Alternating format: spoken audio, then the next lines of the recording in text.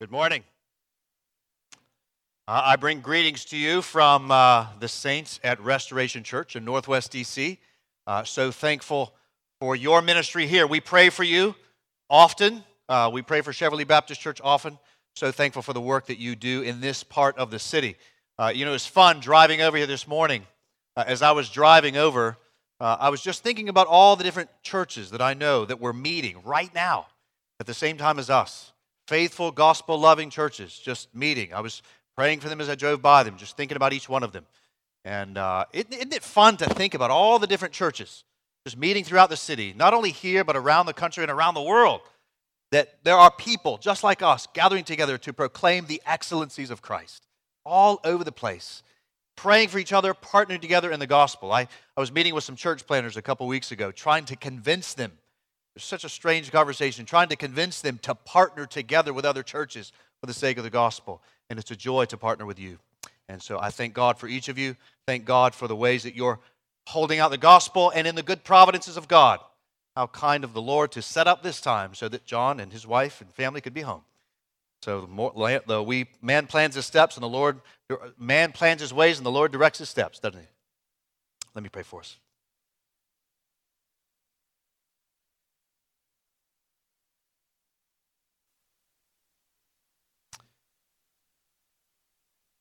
Lord, we thank you for the privilege of prayer.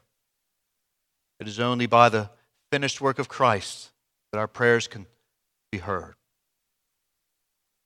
And it is only because of the finished work of Christ that there is hope in heaven. Oh God, teach us, we pray this morning. I hope all the more in heaven that we might be faithful evangelists to the end. We ask it in Christ's name. Amen. We're going to be in the book of 2 Timothy. We'll get there in just a minute. I am just learning how to use Pew Bible, so you'll forgive me. I didn't check the page number. So look at the table of contents. Just go ahead and look. It's okay. And look at that, but we'll be there. We'll get there soon. But 3 years ago, right about this time actually, Restoration Church was kind enough to grant me a sabbatical. And my family and I took 2 months away from the work of the church in order to be focused on study, on prayer, and on rest. And in my time of study and prayer in particular, I focused on one thing. I focused on the New Testament's use of the hope of heaven. And what I did was each day I would read a few chapters of the New Testament and I would circle every single verse that I saw that was counseling the hope of heaven in order to motivate some aspect of obedience. Circle every verse that I saw was counseling the hope of heaven in order to motivate some aspect of obedience. And after I was done, I went back and I counted the verses. And not including the book of Revelation, because I didn't want to kind of skew the numbers. Not including the book of Revelation, I counted 387 verses. 387 verses that use the hope of heaven to counsel, to motivate, to compel God's people towards some aspect of obedience. And so with just under 7,500 verses in the New Testament, again, that not including Revelation, that makes up somewhere around the neighborhood of 5% of New Testament verses. That's a lot of verses. Let's say that I was too high. I mean, even if it was half that number, that would be a lot of verses. 5% of the verses of the New Testament are using the future hope that Christians have in heaven in order to compel obedience in the present. Future glory motivating present obedience. And yet I wonder how much of our teaching, our preaching, our singing and praying reflects this emphasis in the church. In a recent journal done by Nine-Marks, one brother took the time to compare the most commonly sung hymns between the years 1737 and 1960, and he compared those to the songs sung between 2000 and 2015. So took those two eras of time and compared the songs to each other. And you know what he found? According to the author, the one striking difference between the singing in those two time periods, in the previous era, heaven was sung about frequently. And in the more recent era, 2000 to 2015, the author says that heaven had, quote, all but disappeared. You just go ahead and think about it. We can evaluate our own lives, right? How many books on heaven have you read in the past couple years? How many conversations have you had recently about heaven? How many times have you counseled someone in a counseling session, appealing to heaven in some aspect? How many times have you prayed something regarding heaven? I trust that for some of you, that's been recent. It's been recent for some of you. But my suspicion is, for a lot of us, come on in, there's Daddy. Yeah. My suspicion is that that's like heaven, isn't it? She's coming home, right? To the Father. But my suspicion is that for many of us, while thinking about heaven may be frequent, for many of us, the thought of heaven is faint in some capacity. And so we have to ask ourselves, is our Christianity reflecting its great hope? Is it reflecting its great destiny in some way? Are we, as citizens of heaven, hoping in our home? Or are we building treasures up on earth where rust and moth destroy? Have we, in other words, become so earthly minded that we don't think of heaven as home, but instead think of this more as home? And so here's what I want to do this morning. I want to share with you a little fruit from that study I had 3 years ago. And in particular, I want to help us see what the hope of this world does in comparison to those that hope in the world to come. And I'm going to apply that specifically to the work of evangelism and missions. And so here's what we're going to see. We're going to see 2 points this morning: that hope in this present world distracts and destroys the work of missions and evangelism. And then alternatively, we'll see that hope in the world to come fuels the work of missions and evangelism. Those will be our 2 points this morning. The call for us then, beloved, is going to learn to hope in heaven in order to be compelled in that needed work of missions and evangelism. And again, we're going to study that from 2 Timothy chapter 4. Later, I'm going to go back to 1 Corinthians 15, but we'll spend our time there in 2 Timothy chapter 4. Let me go ahead and read that. Verse 9. This is Paul writing to Timothy. Here he says at the end of the letter, "Do your best to come to me soon, for Demas, in love with this present world, has deserted me and gone to Thessalonica. Crescens has gone to Galatia, Titus to Dalmatia. Luke alone is with me. Get Mark and bring him with you, for he is very useful to me for ministry. Tychicus I have sent to Ephesus. And when you come, bring the cloak that I left with Carpus at Troas, also the books, and above all, the parchments. Alexander the coppersmith did me great harm. The Lord will repay him according to his deeds. Beware of him yourself, for he strongly opposed our message. At my first defense, no one came to stand by me, but all deserted me. May it not be charged against them. But the Lord stood by me and strengthened me, so that through me the message might be fully proclaimed, and all the Gentiles might hear it. So I was rescued from the lion's mouth. The Lord will rescue me from every evil deed and bring me safely into his heavenly kingdom. To him be the glory forever and ever. Amen." First point this morning, again, hope in this present world distracts and destroys the work of missions and evangelism.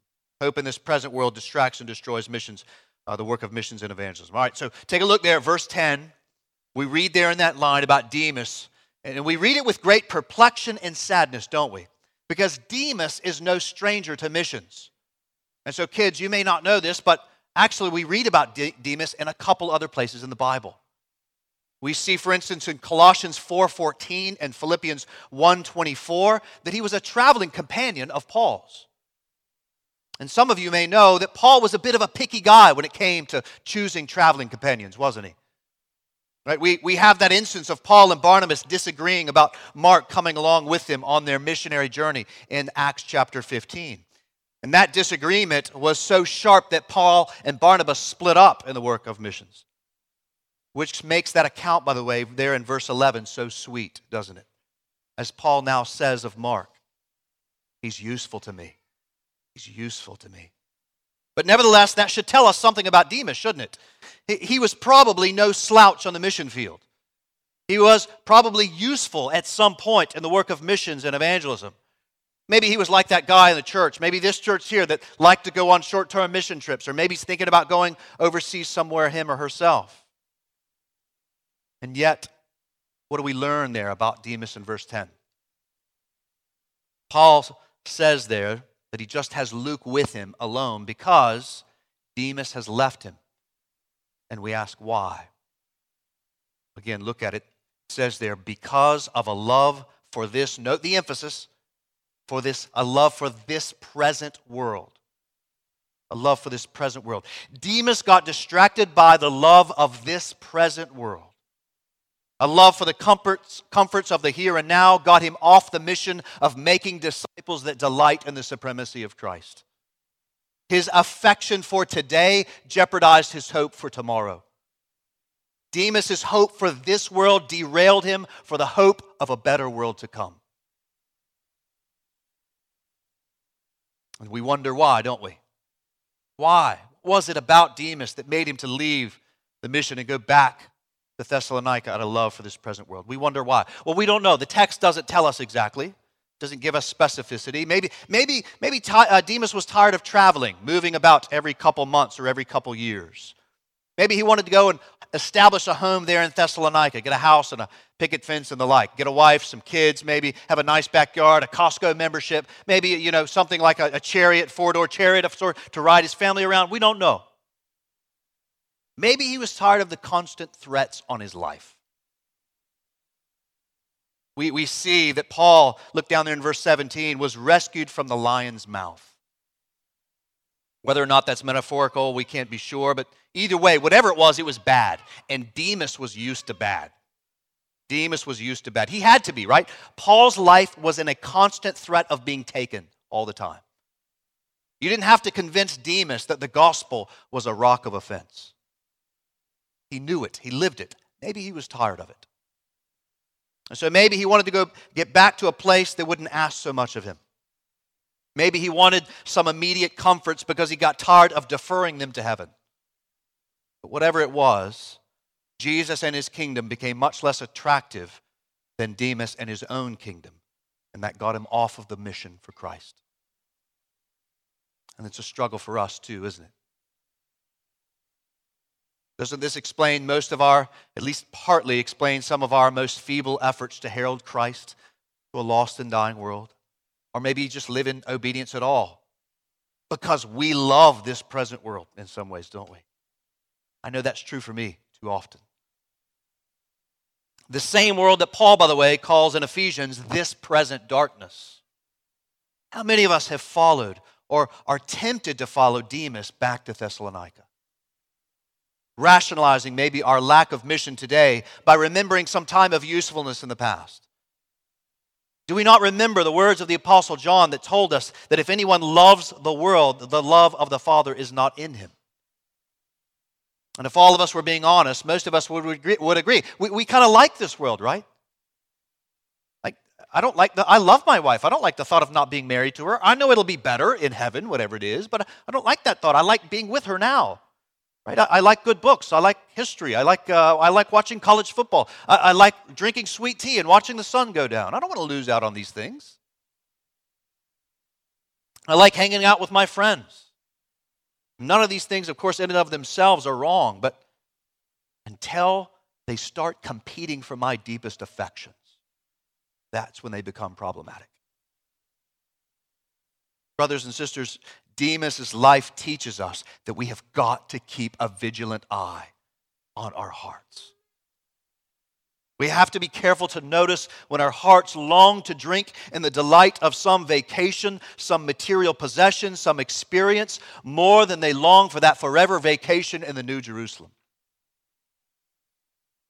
It could be that those competing affections are diminishing your courage for faithful gospel proclamation. And so, beloved, don't abandon the mission. Don't leave Paul and Luke alone in the chains. Don't leave your brothers and sisters alone in the work of calling people to Christ. Don't leave the difficult pathway of peace in order to take up the easy highway to hell. Be reminded, beloved, that there is a better home than this present world. Some of you are wanting that today badly. Believe in God and believe also in me, Jesus said.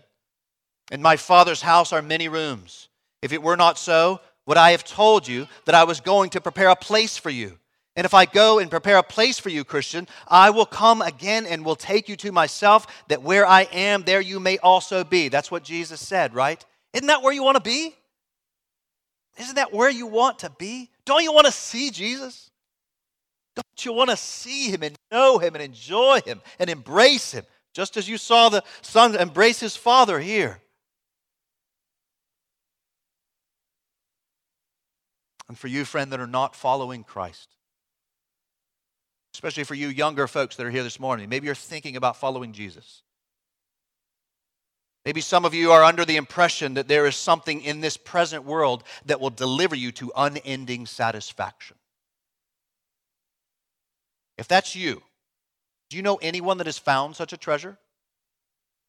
Do you know anyone that has so found something in this present world that has actually completed their souls? And not just for an hour, not for even for a week, but for years upon years. Have you found anyone like that? Well, friends, you should know that a job, a relationship, a bank account, these things will never complete you. They never will. God made you for himself, and until you are conformed to him, you will never know the true love that you were made to enjoy. Friend, do not follow Demas. Do not follow him back to Thessalonica. Do not love this present world. Follow Jesus and come home. Come home. In other words, friend, repent of your sins and believe in Christ's finished work on the cross for your sin, his resurrection, his ascension, his soon return to carry you home. Trust that to be your unending satisfaction. Only he, Jesus, can give you a faith, a love, and a hope, and a home that can never die, because Christ is the only one that has defeated sin and death. He's the only one that can offer you forever satisfaction, that is.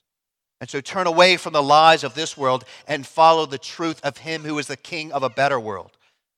Friend, don't follow Demas into the love of this present world. Such a love will never satisfy you. Give your life to Christ. And likewise, again, Christian, don't follow Demas. Don't follow Demas. The love of this present world is a lie. It makes promises to you that it can never keep. It cannot give you life, but it'll only give you death in the end. Do not make shipwreck of your faith for having a love for this present world. Beloved, there is a love, there is a hope that is stronger than anything this world tries to offer you, because the hope of heaven is indestructible. Do not follow Demas, but follow Jesus. And by following Demas, or even flirting with the love of Demas, by loving this present world, your life will be distracted and destructive in the mission of God. Or to say it the opposite way, second point this morning, the hope of heaven fuels the work of missions and evangelism. The hope of heaven fuels the work of missions and evangelism. Look down there at verse 14. You'll notice there that there's some other guy named Alexander who apparently had a love for this present world as well, as he did great harm to Paul. Maybe that contributed in part to Demas' desire to leave. But if you slide there in verse 16, we see there Paul shares the story of a particular defense that led to no one standing by him. You should know, friends, if you don't already, living on mission for God sometimes is a lonely place to be. That's why we need confidence and courage for perseverance in the mission. That's why we need strength. And look at verse 17. That's exactly what God gave Paul in that lonely place. Verse 17, the Lord, he says, stood by me and strengthened me. Isn't that what Jesus promised in the Great Commission? I'll be with you to the end. I'll be with you. And here it is. We're seeing it happen in Paul's life. And we ask why? Why does the Lord need to be with us? Why does the Lord need to strengthen us? Why does Jesus promise to be with us? Why is the Lord with Paul in strengthening him? Look at verse 17, so important. Some of my favorite two words in the Bible is so that, because it explains what came before. Why is the Lord with him? So that through me the message might be fully proclaimed. There's the mission right there. I said that Demas deviated from the mission because of a love for this present world, and here we see Paul on mission amidst his trials. And what is that mission? Well, that mission is to proclaim that message of the gospel. That message that he is proclaiming is the gospel of Jesus Christ. The gospel that Jesus Christ, fully God and fully man, lives a sinless life, dies a sinner's death, so to all those that repent and believe upon him, he will pay for their sins. And our sin is transferred to him on the cross, and his righteousness is transferred to us that believe. And so we are declared righteous, we are declared just, though we have no righteousness in and of ourselves. He's buried, and on the third day rises from the grave, the first fruits of heaven, as it were, defeating sin and death. And Paul is going out to proclaim this message that everyone would know, turn from sin, trust in Jesus, follow him. You can be justified, you can have heaven, you can have hope. That's the message. Life with Christ in heaven. And that's exactly what Paul talks about next. Look at verse 18. Heaven. The Lord, he says, will rescue me from every evil deed. So like Alexander the coppersmith and others. The Lord will rescue me from every evil deed and bring me safely into his heavenly kingdom. Sounds like Pilgrim's Progress, doesn't it? To him be the glory forever and ever. Amen. There's the heavenly vision, motivating mission. You see it? He's going to bring me in. He's going to take care of all the bad guys and all the guys that aren't doing it right, as it were. And now I'm going to get home. So I'm going to keep going. Heavenly vision, motivating mission. And so what's the difference, we ask? Kids, you should ask yourself that question today. What's the difference between Demas and Paul? Why is Paul able to endure such suffering while Demas doesn't? Well, first and most important, Paul was strengthened by the Lord. Remember that? Paul is strengthened by the Lord. The Lord will hold Paul fast to the end. He is the one that is strengthening him ultimately. But that describes what the Lord's doing. What's Paul doing? Where is Paul looking to overcome his love for the present world and endure such suffering so that he might proclaim the gospel? What is he thinking about to give him courage to keep going and herald the gospel? Again, verse 18. He believed the Lord would rescue him from every evil deed. Right? The Lord's bringing justice and bring him safely into the kingdom of heaven.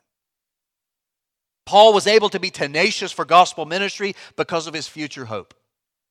The hope of Christ answering every evil deed in his return, where he will finally throw God's enemies into the lake of fire, where God will throw his enemies into the lake of fire when justice is served, and also where Paul will be safely brought to the shores of the Jordan River.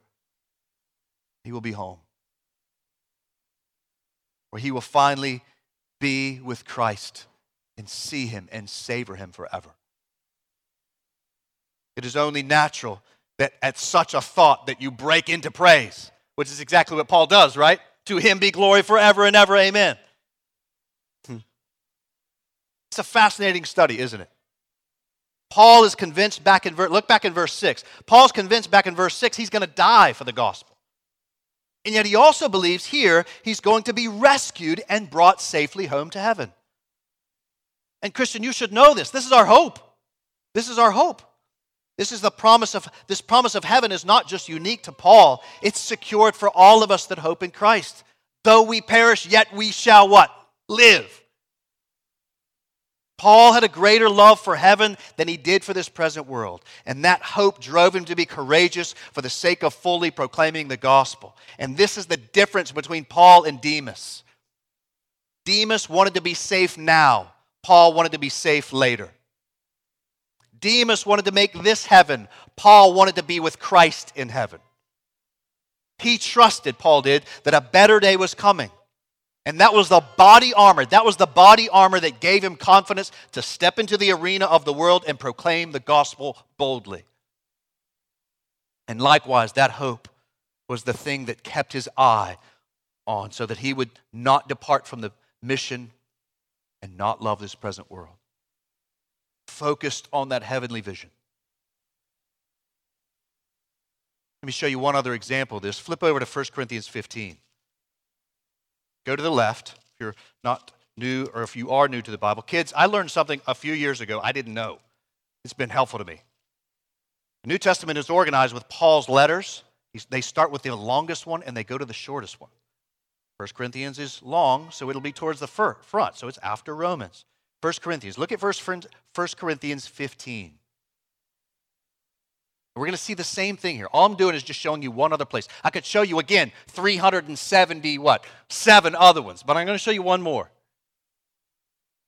In 1 Corinthians 15, many of you are familiar with this verse, right? Paul is talking about the resurrection, how our bodies will be resurrected, right? Our spirit and our bodies will be united. That's why Christians have such this unique view of spirit and body coming together.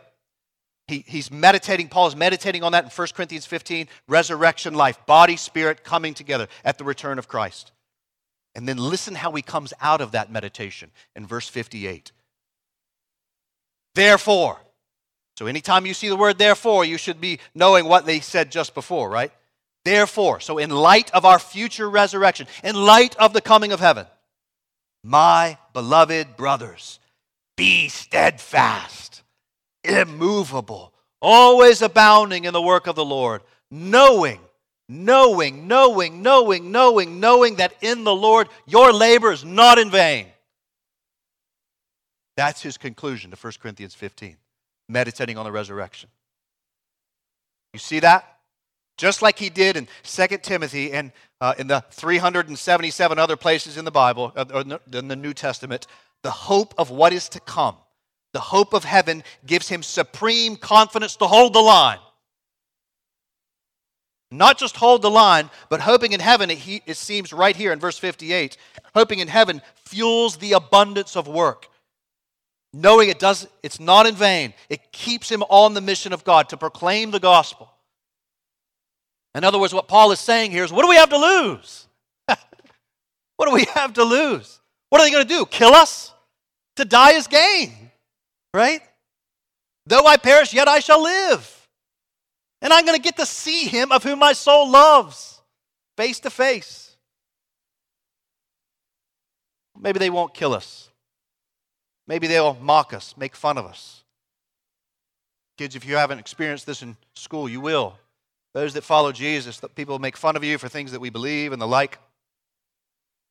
Maybe they'll make fun of us. Maybe they'll ridicule us. Maybe they'll fire us from our jobs.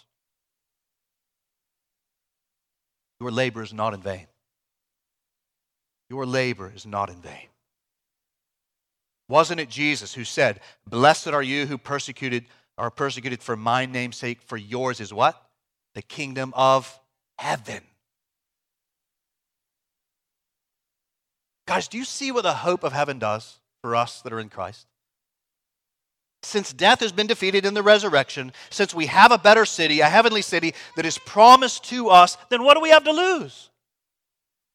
We can step onto the battlefields of the world and love our neighbor without being held back by our greatest fears. We can advance towards our neighbor knowing that no matter what may come, we are one step closer to home, where we will enter our heavenly rest. And so with this kind of confidence, we can love so generously, we can love so compassionately, so radically, so courageously, that those who receive that love will know. They will know that our citizenship is somewhere else. They will smell our clothes and see a glimmer in our eyes and say, where have you been? And with hearts full of the love of God, we can say with a smile, I've seen heaven. I've seen love. I've seen just a flicker of what the world will one day be like. We will say, I saw love on a bloody cross and I saw heaven in an empty tomb, where death no longer reigns, where every tear is wiped away and there will be no darkness but only joy. A day is coming when I will see the King of Kings and Lord of Lords. I've seen something already. Won't you come in? And some may respond by saying, how can I have that kind of a hope? How can I see that love? How can I see that Jesus? And then we will open, again, our mouths and boldly declare the way of salvation. So, beloved, let's dig in, right? Let's preach, let's pray, let's read, let's sing heaven so that our hearts will long to get home and see the King and the kingdom, the consummated kingdom, and enjoy Him forever. And not get off track by loving this present world. The more that we sing heaven, the more that we study heaven, the more that we sing heaven, the more that we pray heaven, counsel heaven, the more we do that, the more our spines will be filled with steel and our faces will be like flint. Don't believe that garbage that you can be so heavenly minded that you're no earthly good. Friends, if that's true, then Paul didn't do much and I'm doing a bunch. That ain't true. It is those that is, as it has been said, is those that are most heavenly minded that do the most earthly good. And this was the refrain of the early church. And beloved, somewhere along the way we lost it. Somewhere along the way we've become more like Demas than like Paul than we'd like to admit. We are far too prone to love this present world than the one to come. And in the process, we've lost some of our confidence and courage for missions and evangelism. But you should know this was not the way it was from the beginning. This was not the way it was from the beginning. Let's take, for example, we read about Abraham in Hebrews 11. He was able to hold a knife over his only son because he believed he would raise. It was by faith we learn that Moses chose to be mistreated with the people of God than to follow Demas back to Thessalonica, as it were, and enjoy the fleeting pleasures of this world. He, Moses, considered the reproach of who? Christ, of greater wealth than the treasures of Egypt. And we ask why? Because he was looking what? To his reward. What gave Stephen the courage to stand and take stone after stone to his death? Was it not his gaze into heaven? Behold, I see the heavens open and the Son of Man standing at the right hand of God, he said. Then again, Paul, so many places, but also as he writes to the church in Philippi, he tells them that the enemies of the cross have an end of destruction because their minds, he says, are set on earthly things. But, then he transitions, but our citizenship, the church's citizenship, is in heaven, and from it we await a Savior, our Savior, the Lord Jesus Christ, who will transform our lowly body to be like His glorious body. Don't you want that? We think of Paul also in Colossians 3, in motivating them to live a holy life before others. What does he say? Colossians 3, set your minds on things above. We can think of Peter's words to our brothers and sisters who suffered under persecution. When he said, beloved, I urge you as sojourners and exiles, again, where our home is heaven, to abstain from the passions of the flesh which wage war against your soul. Keep your conduct among the Gentiles honorable. Why? So that when they speak against you as evildoers, they may see your good deeds and glorify God on the day of visitation. That is, when heaven comes. Why would God even give us the book of Revelation? But to give us a hope in the face of the fray of the difficulty as we hold out the hope of heaven to the world.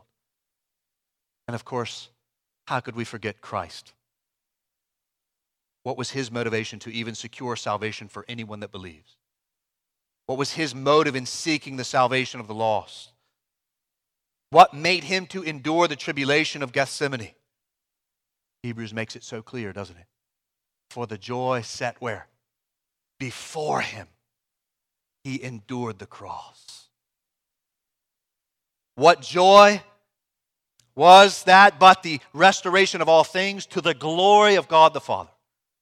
Brothers and sisters, the Bible is replete with calls to hope in heaven so that you can faithfully engage in the mission of God today. Too often we don't take the time to see them, I fear, because so many of us are tempted to follow Demas to Thessalonica and leave Paul and Luke alone in the mission. Remember, we're sojourners, we're exiles. Beloved, do not build up for yourselves treasures on earth where rust and moth destroy, where thieves break in and steal. What does it profit a man to gain the whole world and lose his soul? Lay up for yourselves treasures in heaven. For where your treasure is, y'all know the rest of it, there your heart will be also. The more that you and I do that, I believe the more courage you and I will have to lean into the mission of God, to fully proclaim the gospel to all nations. And we do that, remember, again, we build our hope in heaven by singing heaven. We're going to do that in just a minute. We're going to also anticipate heaven in the Lord's Supper. We're going to do that in a minute until he comes, right? Don't forget to look forward in the Lord's Supper. We do that by praying heaven. Lord, heaven, come. Come, Lord Jesus, come. We do that by teaching heaven, right? Reading good books about heaven, teaching about heaven's realities. But also, this is something I'm emphasizing in my church. Don't just read about these things, meditate on these things. It's not enough just to read. The devil knows the Bible better than we ever will. Gladly meditate on heaven's realities. Consider that great sight of heaven, the beatific vision. Christ our Lord, our Redeemer, our treasure, our great reward. As our citizenship digs deeper into that identity, we will not waver. We will hope to see and savor and treasure Christ. And as we give ourselves to that work, we will say with Paul, the Lord will rescue me, will rescue us, Cheverly Baptist Church, from every evil deed and bring us safely into his heavenly kingdom. And so, church, Christ is coming. He is bringing with him justice that will roll. He is also bringing with him a world restored, where the air will be sweeter than honey, and the sky will never know a shade of gray, and every tear will be wiped away, and death will be dead. And we will finally see him of whom our soul loves. That day is coming. It's as real as that person sitting next to you. Trust Christ that he will do it. Ask God to have you long for it. Pray for it. And then, beloved, as Paul says, be steadfast. Be immovable. Abound in the work, fully proclaiming the gospel to the nations, knowing your labor is not in vain. The love or hope of this world distracts and destroys missions. The love or the hope of heaven fuels it. May we give ourselves to that work. Let's pray that we would.